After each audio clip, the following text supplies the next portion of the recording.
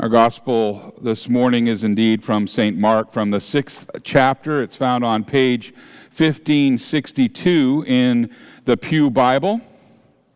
Mark 6, verses 30 through 44. The apostles gathered around Jesus and reported to him all that they had done and taught. Then, because so many people were coming and going that they did not even have a chance to eat, he said to them, "Come with me by yourselves to a quiet place and get some rest." So they went away by themselves in a boat to a solitary place.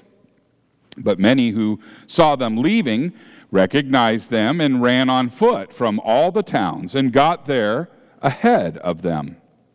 And when Jesus landed and saw a large crowd, he had compassion on them, because they were like sheep without a shepherd. So he began teaching them many things. And by this time it was late in the day, so his disciples came to him.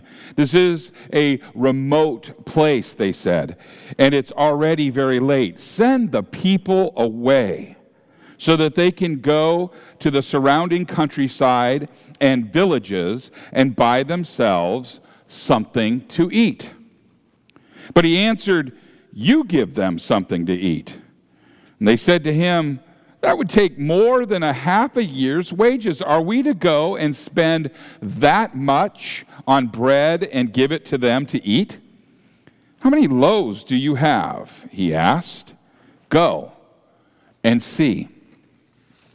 And when they found out, they said, 5 and 2 fish. Then Jesus directed them to have all the people sit down in groups on the green grass. And so they sat down in groups of hundreds and 50s. And taking the 5 loaves and the 2 fish, and looking up to heaven, he gave thanks and he broke the loaves. And then he gave them to his disciples to distribute to the people. And he also divided the 2 fish among them all. And they all ate and were satisfied. And the disciples picked up 12 basketfuls of broken pieces of bread and fish. The number of the men who had eaten was 5,000. This is the gospel of the Lord. Praise to you, O Christ. You may be seated.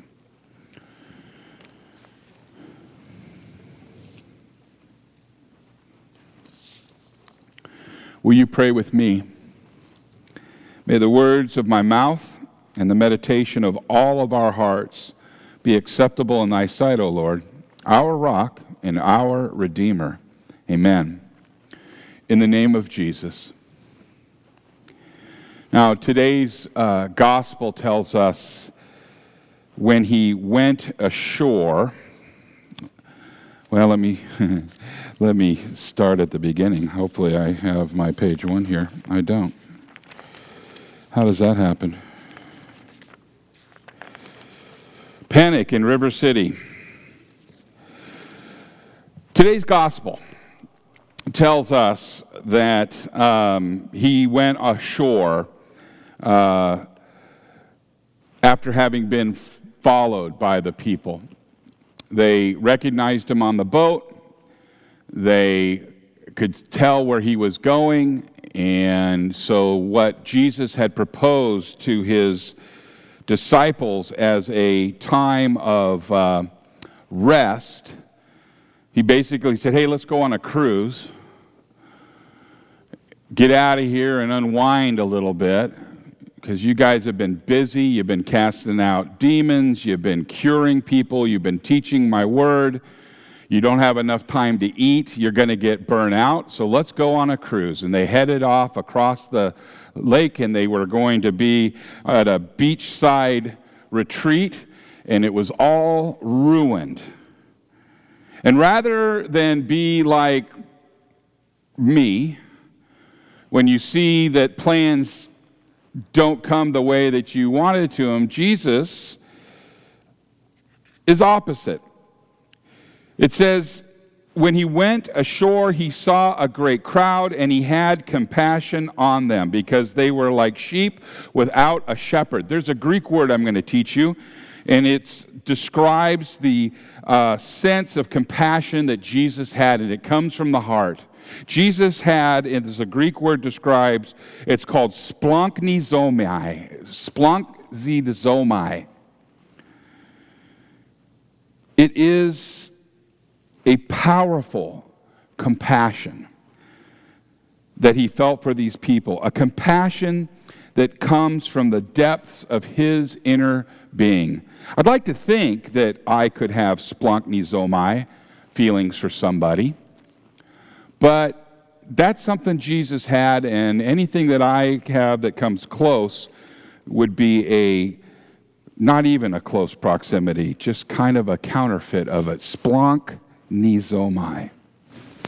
Compassion for the people that are interrupting and crowding around his self and his disciples.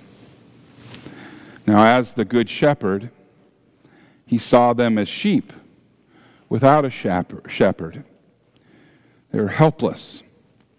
They were lost. And as an excellent shepherd, the best that ever could be, he began to care for their souls with his teachings.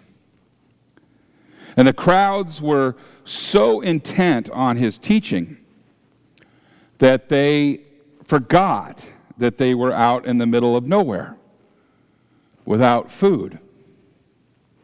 Their desire to be with Jesus, their desire to be with Jesus and to hear his teaching and to receive his gifts had caused them to forget about planning for their physical hunger. The disciples, on the other hand, were very aware of the resources that they needed to feed these people. Because they were out in the middle of nowhere, such a crowd of people would overwhelm the local resources. Imagine, such as nearby farms or villages, 5,000 people, all hungry, show up at your farm. Think about it for a moment. Think about the effort that it takes, let's say, to feed a spaghetti meal or fish and bread to 500 people. Then multiply that by the number of 10. And then remember this, that the disciples were walking. And the only things that they have to carry food are things like baskets about the size of a picnic basket. So even if they had enough food or enough money to buy supplies, it would still be a logistical nightmare to, just like that, feed 5,000 people. They were convinced that they were in an impossible situation. Impossible. And so Jesus says to his disciples, you give them something to eat. You give them something to eat. Now, we need to remember that these disciples had just returned from a mission where they cured the sick and they cast out demons. In the name of Jesus, they cast out demons. Now, the right answer from them to Jesus would have been something like, okay, Lord, what did you have in mind? But instead, the disciples began explaining to God why it was impossible for them to feed all of these people. Do you see the difference in the responses? They could have said, okay, Lord, what do you got in mind? But instead they said, it ain't going to happen. How not unlike me. Jesus went ahead and he showed that nothing, once again, would be impossible with God. And he fed those crowds using 5 loaves of bread and a couple of very unremarkable fish. And when the meal was over, we read that the leftovers were more than the original amount of food that they had begun with. 12 basketfuls of scraps. And this miracle does more than show us the power of God, because it gives us a picture of the holy Christian church. Jesus did not walk up to every single person and hand them their filet o fish. They didn't have a drive-through. Instead, he gave the food to his disciples to give to the people. This is the way that the Lord does things. This is the way that he does things. He does a miracle, and then he distributes his gifts through his disciples. Now, the feeding of the 5,000 and later the feeding of the 4,000 provides a picture of Jesus' church, in which his miraculous gifts are given by his pastors to us. Can you think of some of those gifts that he gives to the pastors to give to you? You're looking straight ahead at a couple of them. The sacraments. Jesus accomplished the miracle of our salvation by dying for our sins and rising again. His apostles, they're sent into the world to preach that God is the good news, that Jesus is the good news of God that walked amongst us. Jesus was baptized, we know, in the Jordan River. And miraculously, he took upon himself our sins and their guilt. Now, his preachers baptize to deliver that righteousness to us. Jesus miraculously faced a guilty verdict for our sins, and his ministers deliver that not guilty verdict to you. Jesus offered himself on the cross as the Lamb of God who takes away the sins of the world. His pastors distribute the same flesh and blood of the Lamb of God for us to eat and to drink. Jesus does the work. Amen? Jesus does the work. His disciples distribute the gifts to his people. Now, many people forget that. Many people forget that the true reason for going to church to meet Christ and to receive his gifts. Instead, they go to church for entertainment or to keep mom and dad happy or because it is an old habit or for some sort of duty. And from time to time, we all forget that we are here as God's guests. And he deeply desires to serve us from the deep inner core of his being, his splanchnizomai.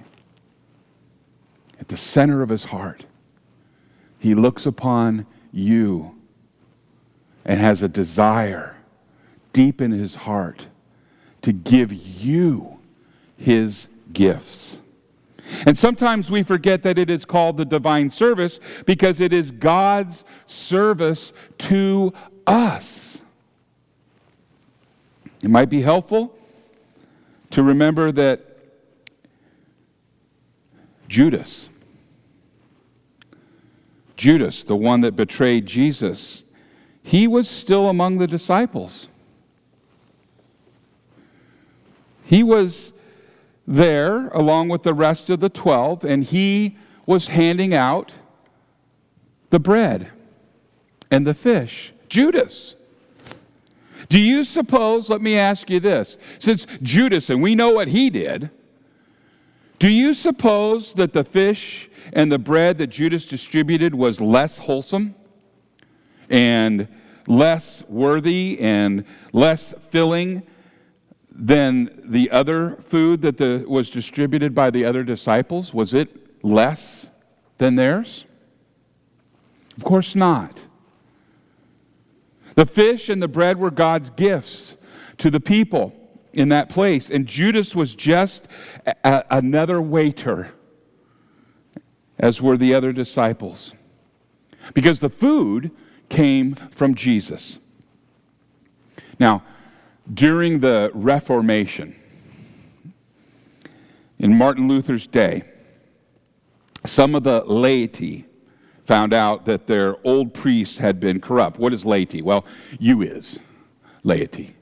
Some of the people found out that some of the old priests had been corrupt, and they were worried that everything that a corrupt priest did was invalid. And Luther, full of wisdom by the Holy Spirit, he said, and you can read this in the large catechism, it's of the sacrament of the altar, it's paragraph 15. Luther writes this: "It is easy to reply to all kinds of questions about which people are troubled at the present time, such as this one. Can even a wicked priest serve at and administer the sacrament? And whatever other questions like this there may be. For here we conclude and say, even though an impostor takes or distributes the sacrament, a person still receives the true sacrament. That is, Christ's true body and blood, just as truly as a person who receives or administers it in the most worthy way. For the sacrament is not founded upon people's holiness, not upon people's holiness, but upon God's word. Just as no saint on earth, indeed no angel in heaven, can make bread and wine be Christ's body and blood, so also no one can change or alter it, even though it is misused.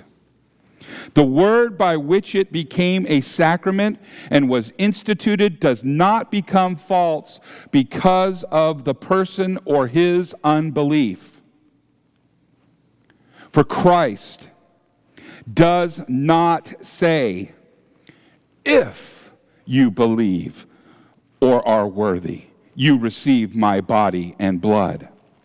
No.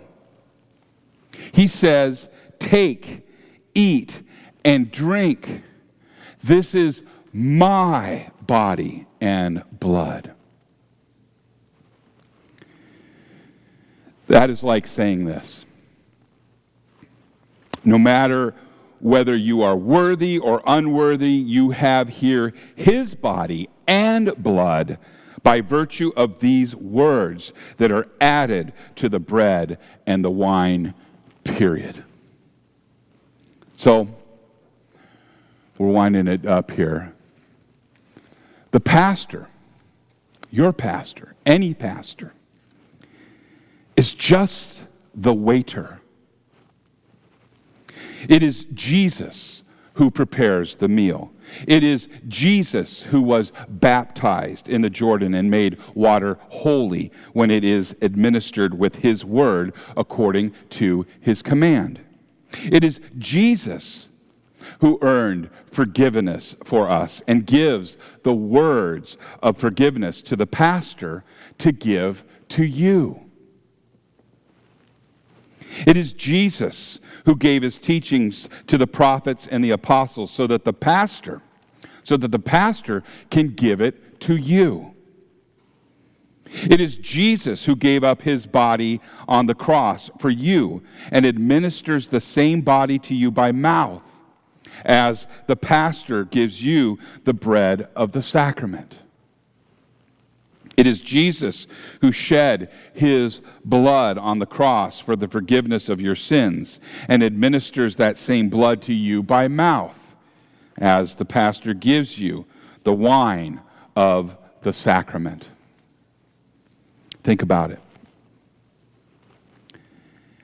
God in the flesh, his baptism on your skin,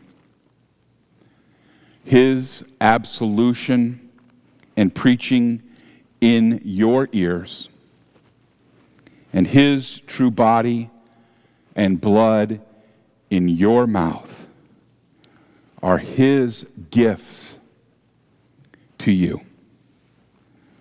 Last thing. The ruler of this and every other universe, he loves you, and he wants to give his divine service to you. He wants to give you the gifts. What are the gifts that you receive in his service? He wants to give you the gifts of forgiveness, the gift of life and salvation that he earned for you on the cross. And he has opened up heaven for you with his resurrection. And he promised his presence to you with his ascension. And he gives all these things to us. Just as he gave bread, just as he gave fish to the crowds out in the middle of nowhere. And he sends his servants to bring his service to you. This is why we gather today and every Sunday in worship. In the name of Jesus, amen.